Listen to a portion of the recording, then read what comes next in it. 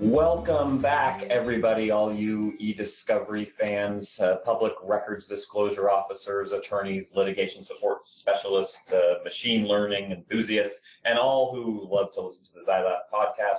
My name is Jay Schneider. I'm the Director of Professional Services for ZyLAB North America. With me is Brenda Dodd, our Government Technology Director. Hey, Brenda. Hey, Jay. It's been a while. It's good to be back in the studio recording another episode of the ZyLAB podcast. Brenda, we have been traveling a lot the past month. Yeah, we sure have. I think I've been on at least 16 different flights in 3 weeks. I think we've hit both coasts, we've hit both coasts of the U.S. between us and the center of the U.S. as well as going international, but we'll talk about that in a moment. But Brenda, I wanted to ask you a trivia question. Okay, shoot. All right, so Brenda, I know you love sports in Pittsburgh. Of course. This question does not have anything to do with your Pittsburgh teams. I'll just put that out there in the beginning. Darn. All right, so Brenda, what is the second most popular sport in the world? Ooh, second most popular sport in the entire world? In the entire world. It has to be something that everyone plays. And I'm going to say, well, it's one of my favorite sports. I doubt if this is the correct answer, but I'm going to say golf. Golf. Ooh, interesting choice. I believe golf made it onto the top 10, though I don't have the top 10 in front of me, so that could be complete fictional information. Actually, the second most popular sport in the world is cricket. How about that? Cricket? Did you know that? No. Yes, and cricket. I never in a million years would have guessed cricket. Yeah, so I think the easy answer is number one sport in the world, most popular sport in the world, soccer/football, depending where you are and how you refer to it. The second most is cricket, also popular in Commonwealth countries around the world. But Brenda, my second follow-up question for you is in the United States, where clearly cricket is not the most popular sport. In the United States, where is the largest cricket complex located? Any idea? Again, I would not have a clue, although I think you're going to tell me. I am going to tell you. I'll let you off the hook. The largest cricket complex in the United States is located in Prairie View, Texas. So Prairie View, Texas is where the Prairie View, Texas? Yes. Now, isn't Texas really known for football? Yes, it is, but apparently cricket is making inroads there as well. And Brenda, do you know how I know this? How do you know this, Jay? Because, Brenda, when I was at the Smart Cities Connect conference in Denver, I met the mayor of Prairie View, Texas, and he educated me on the popularity of cricket in the world and how that Prairie View, Texas is the largest cricket complex in the United States. I think I do recall, and I definitely recall meeting the mayor of Prairie View, Texas, but I think I just blocked out the whole cricket aspect of it. To me, cricket is really not a sport.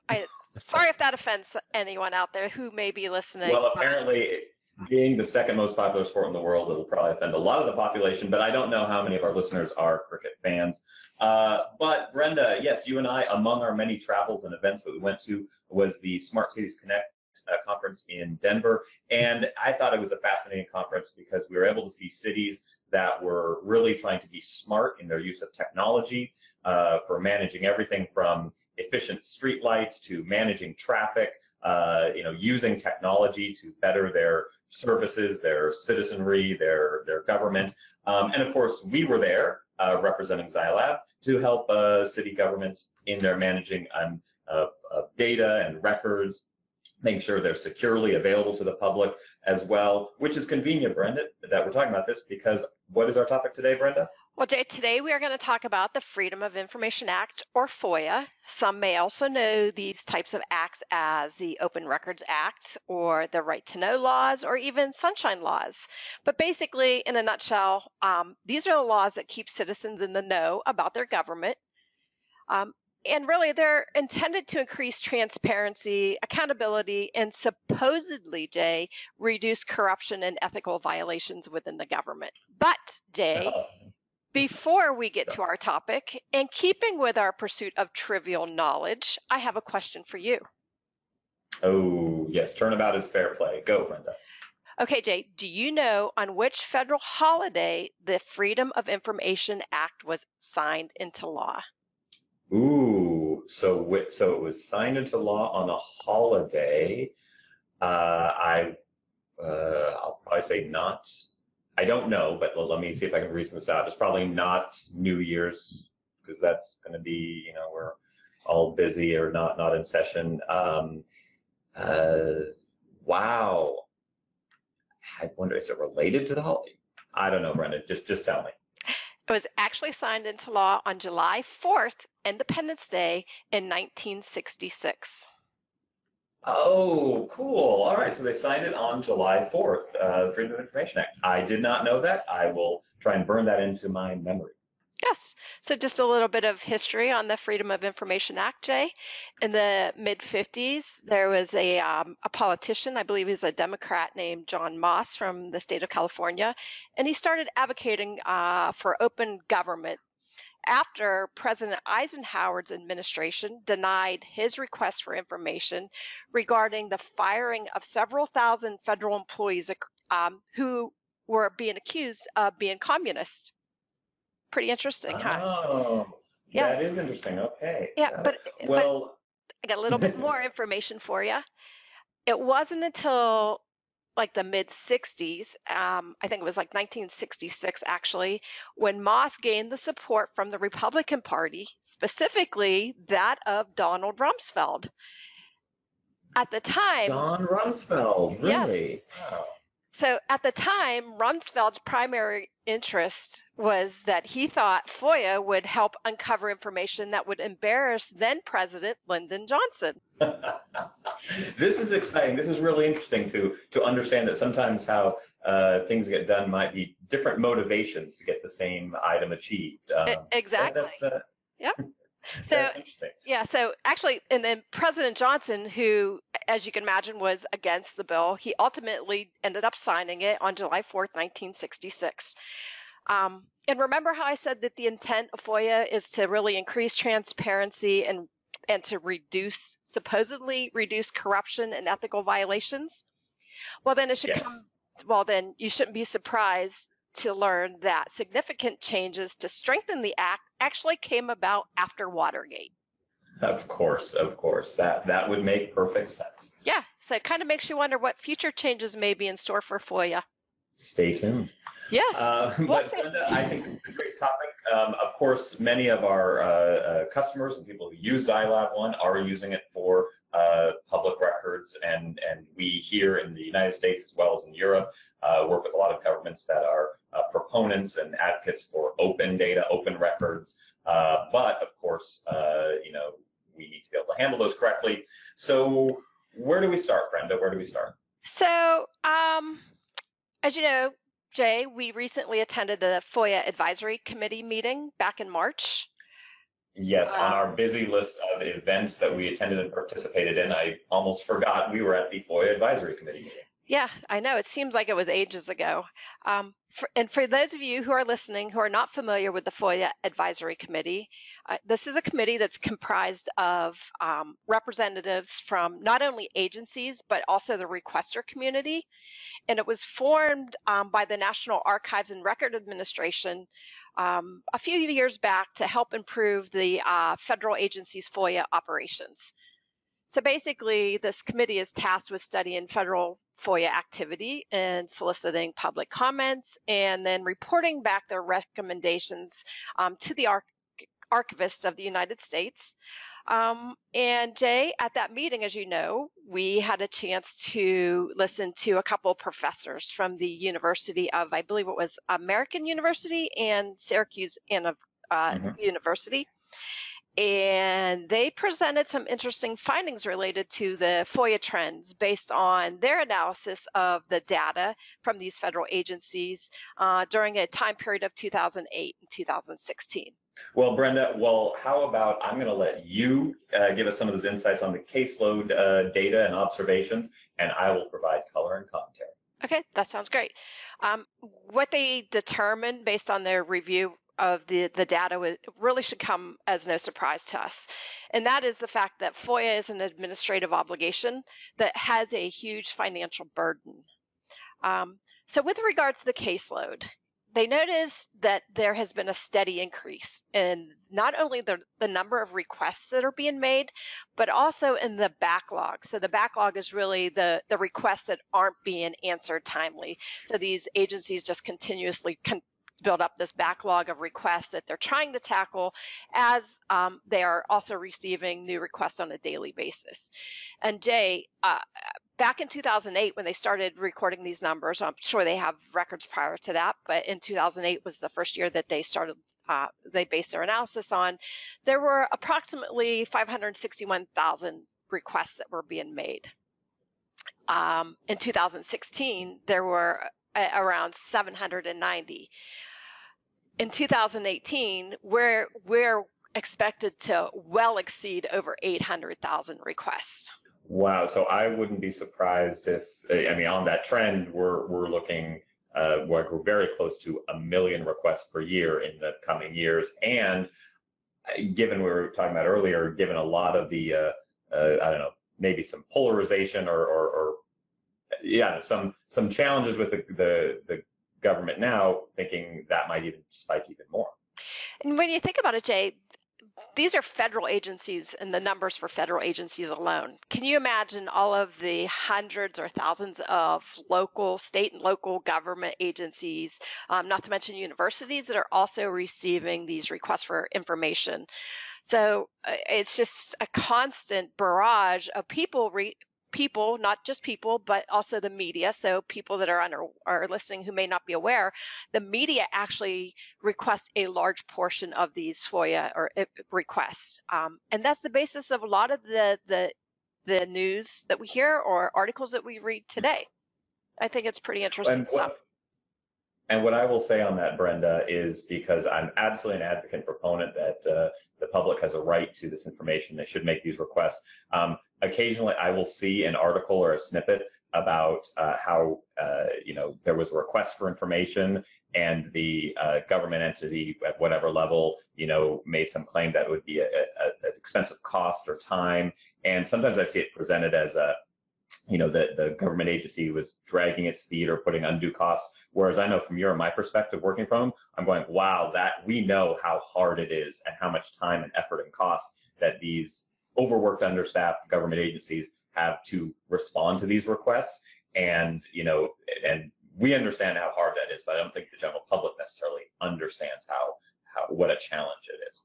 No, I definitely don't think that they really have a full grasp or understanding of what is really required and needed from these agencies. What's the? Okay, sorry. So seeing the challenges, what's the trend? Where are things going? What else do they have to say? Well, along with the increase, they took a look at like the types of requests that were being made. And I found it very, very interesting that the highest number of requests that were being made to these agencies were actually related to personal information. So information about me or you or yourself, as well as information about national security. The national security, of course, did not surprise me.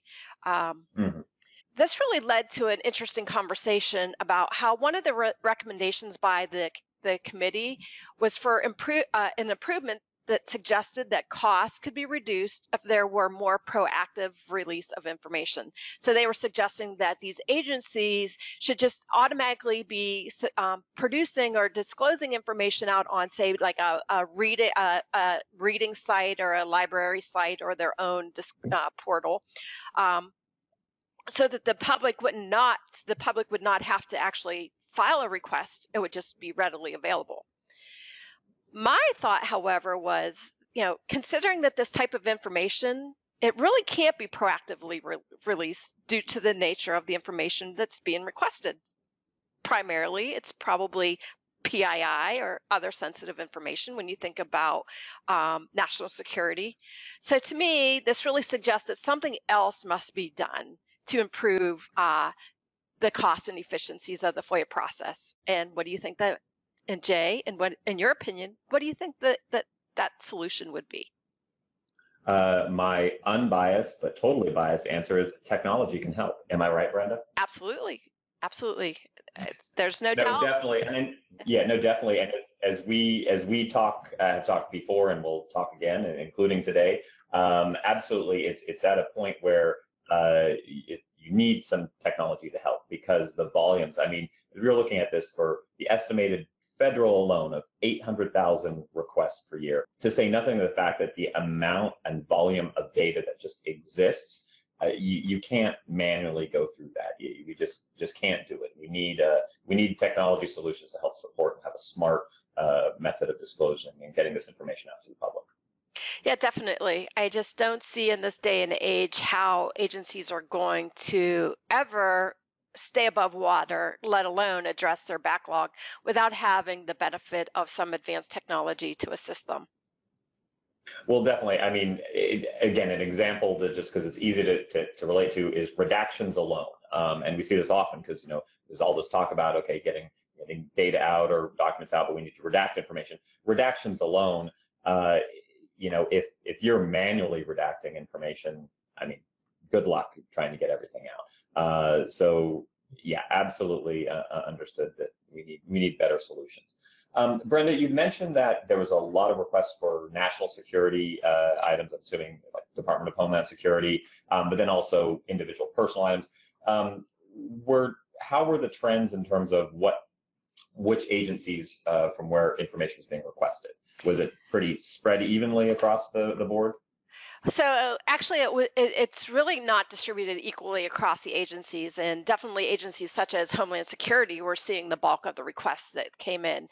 And because the caseload is not being equally spread across the agencies at the federal level, the two professors that were providing the speech that we were listening to, they said that they really needed to take a closer look at management capabilities to kind of get a better understanding or a clearer understanding of what was really going on with the FOIA process. And when we say management capabilities, what they were talking about were things such as staffing, the actual cost to process a FOIA request, as well as the processing times, which I thought was very interesting. With regard to staffing, like with the requests themselves, and it's being not equally distributed across the agencies, they noticed a significant imbalance. In fact, they stated that there's basically one full-time staff person for every 189 requests. To me, that's mind-boggling.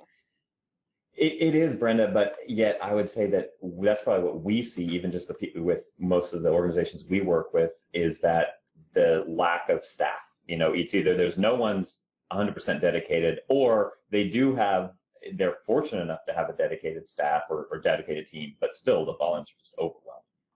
Yeah, it is. I think they also pointed out that there were many government or federal government agencies that didn't have any dedicated staff whatsoever.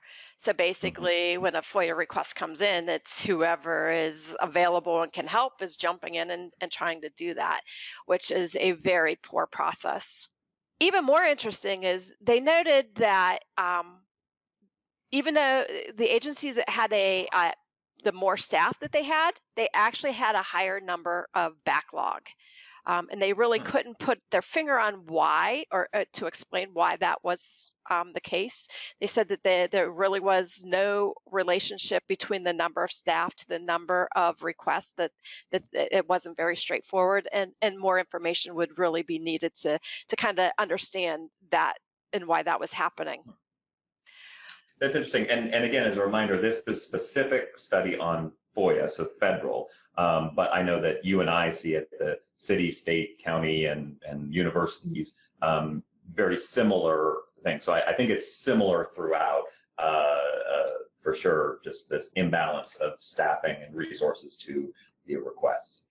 Yeah, there definitely is. Another topic that came up were the processing times, and that means the average processing time in days that it takes for agencies to respond or to return data to the actual requester, and they talked about the differences between a simple request and the fact that the average processing time in days remained fairly consistent for those 8 years of that they studied. However, the processing times varied significantly across agencies, and some agencies had incredibly high processing times even for a simple request. Whereas more complex requests, so requests that involve a lot more amount of data, or they may involve more additional information from other agencies, so the data is kind of come in and requested, and it's involving a couple of different departments within an agency, and they need to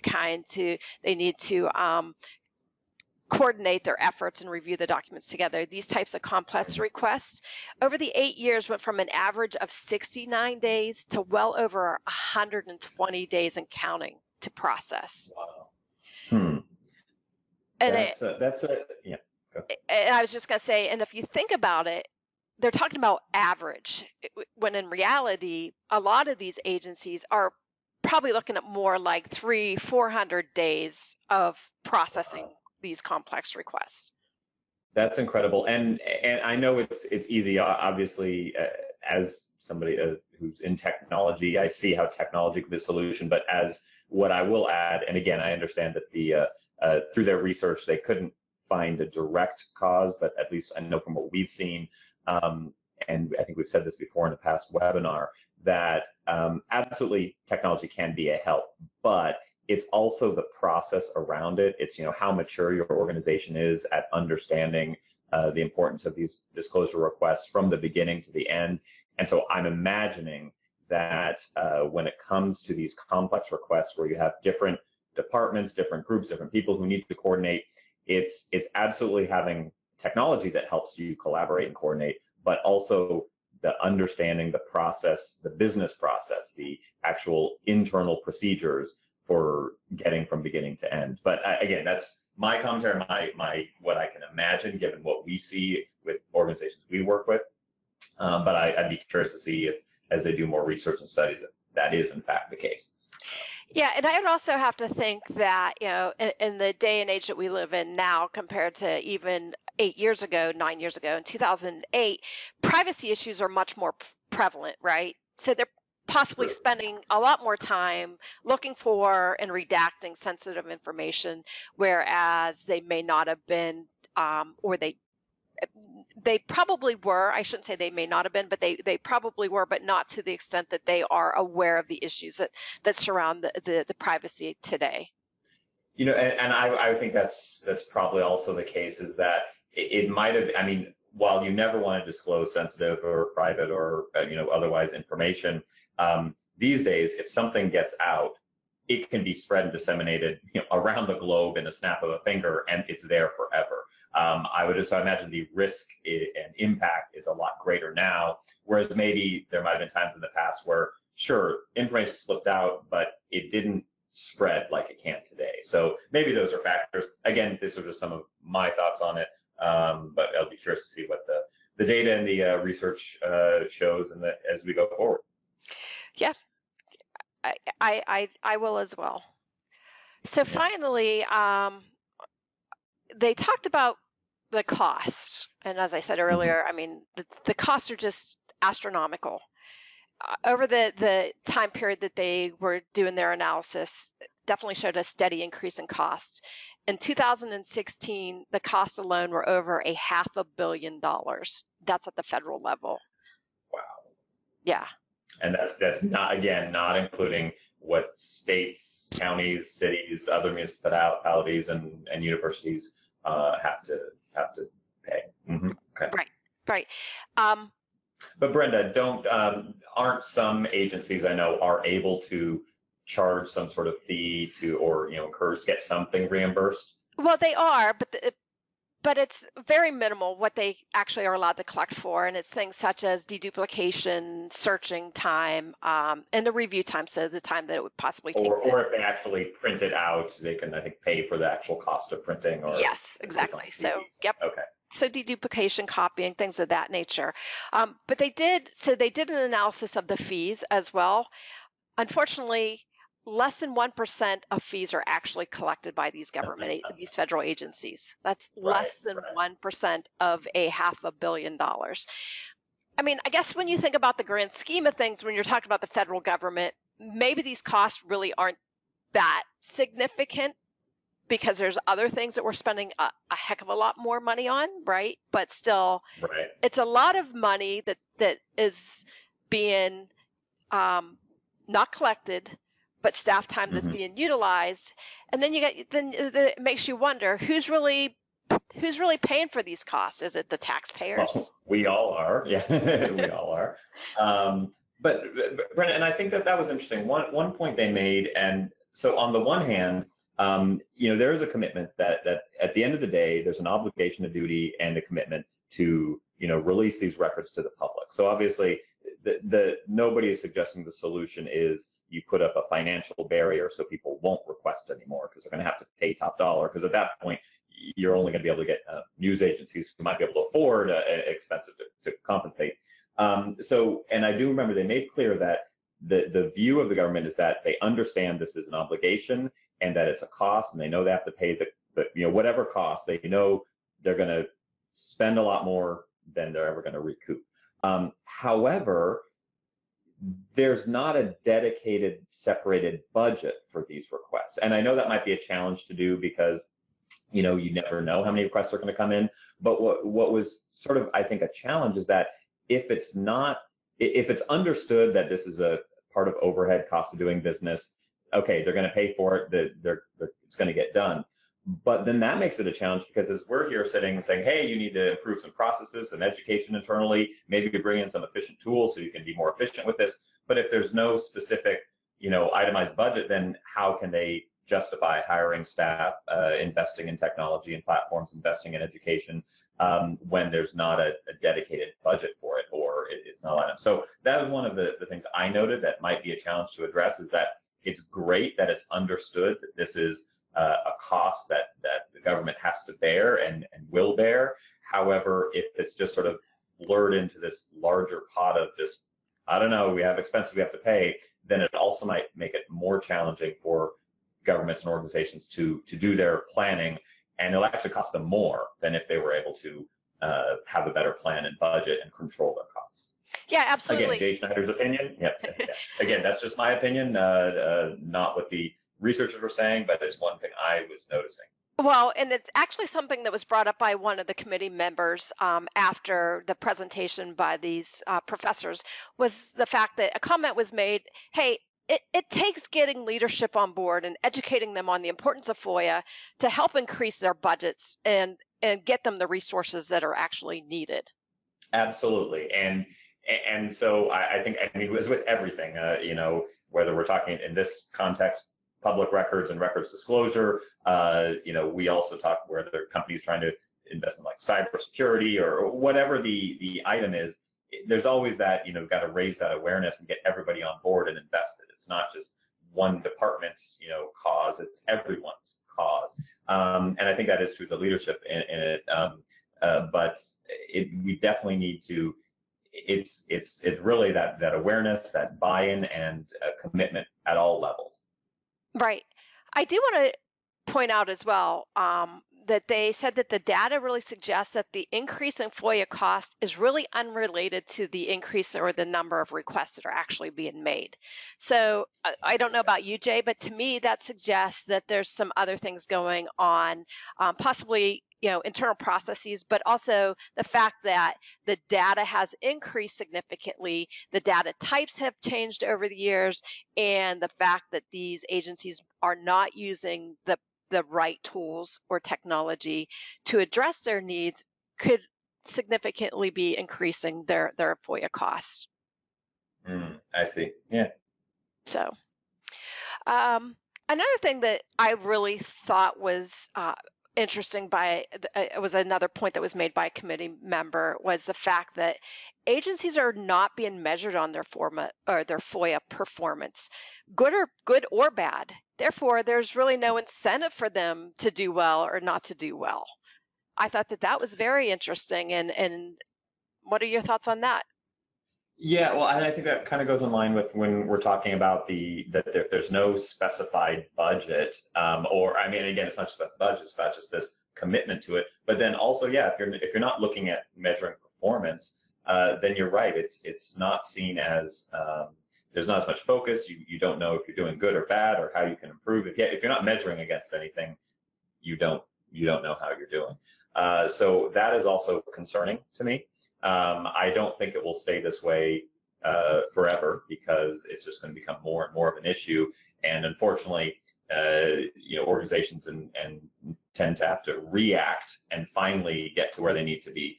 But it'd be a lot better if we get more proactive and get this awareness and have this focus on it to be a mature organization that can handle its FOIA or public records disclosure. Yep, definitely. And the listeners out there, if you want some more information about a maturity model for your FOIA or open records process, go to our website. We have something out there that you may find informational. Absolutely. So, Brenda, any other big takeaways from the FOIA Advisory Committee? There was just one last parting thought that, again, one of the committee members made, and it was the fact that when they're looking at these numbers or they're talking about the performance and cost, they really need to also consider how other agency policies or process impact the FOIA performance. And they actually suggested that FOIA officers, unfortunately, sometimes bear the brunt of the blame for things that are really out of their control. So if the agency itself does not have good record keeping practices, or they're allowing their data to be maintained all over the place, or they still rely on paper for, Jay, as well as I, that we still see plenty of agencies that deal with a lot of paper, that yes, we do. That sometimes these FOIA officers, they're really just doing the best that they can. Absolutely. And I think that's unfortunate. I think, as we've mentioned before, a lot of people don't think about disclosing the public records disclosure until, they're reacting to it, but they really need to think it from the beginning of how are you managing your information from its creation, inception, for time to receive it, knowing with a thought that this document at some point should be or may be released to the public, or they might have a right to it. So it's really from the beginning. It really needs to be thought of. Otherwise, it's a lot more time consuming, costly, and just a headache. We have all the better things to do than be reacting and putting out fires. Right. So really my final thoughts on it, Jay, is the fact that I think there needs to be a demand for technology, and it needs to be made part of any agency's FOIA capabilities. And maybe just a thought, maybe if we're not going after the agencies, maybe we should start marketing our products to the public, so that since we just said that they probably are the ones that are bearing the brunt of the cost of a lot of these as taxpayers. Hey, just a thought. That's a good point. The public rallying for FOIA technology. Exactly. No, that's fantastic. Well, I'm glad that our schedules were able to allow us to participate in this FOIA Advisory Committee meeting. I definitely look forward to see what comes out, in the future as they continue their studies and research. And again, this was just the federal level. Most of what Brenda and I see is really on the ground at the city, state, and local level, and in education. So. But it's all in line. I mean, we see the same stories everywhere. We definitely see some success stories. The trick is, how can we replicate those success stories? People we work with, that people can adopt those similar processes. And I'm sure it all starts with education and awareness. There's still plenty of people who don't even know it's their right to request a record and don't even know what's involved in it. So there's an education factor, it's a process, business factor, and of course, if you haven't gotten the point, technology can help you as well. Yes, absolutely. So Jay, all right. Well, I was just going to say, so Jay, what's up next? Well, so this will probably not be the last time we talk about FOIA and public records, of course, but as you know, we like to talk about a lot here. So in Brenda and my travels over the past several weeks, not only did we travel throughout the U.S., we traveled to our annual ZyLAB Growth Summit in Amsterdam. And while we were there, Brenda and I were able to sit down with our CEO of ZyLAB, Dennis, and we were able to have a chat with him. So I think we're going to include that chat in a future episode. And Brenda, you know, recently there were some new TAR guidelines released that I definitely want to make sure we talk about. And you know how you talked about some of the public disclosure and FOIA, you know, simple versus complex, as well as some other specific items. You know, I think we could dedicate an episode or two dedicated specifically on those topics. So there's a lot more exciting things to come up in the next episodes, including, guess what, Brenda? What's that, Jay?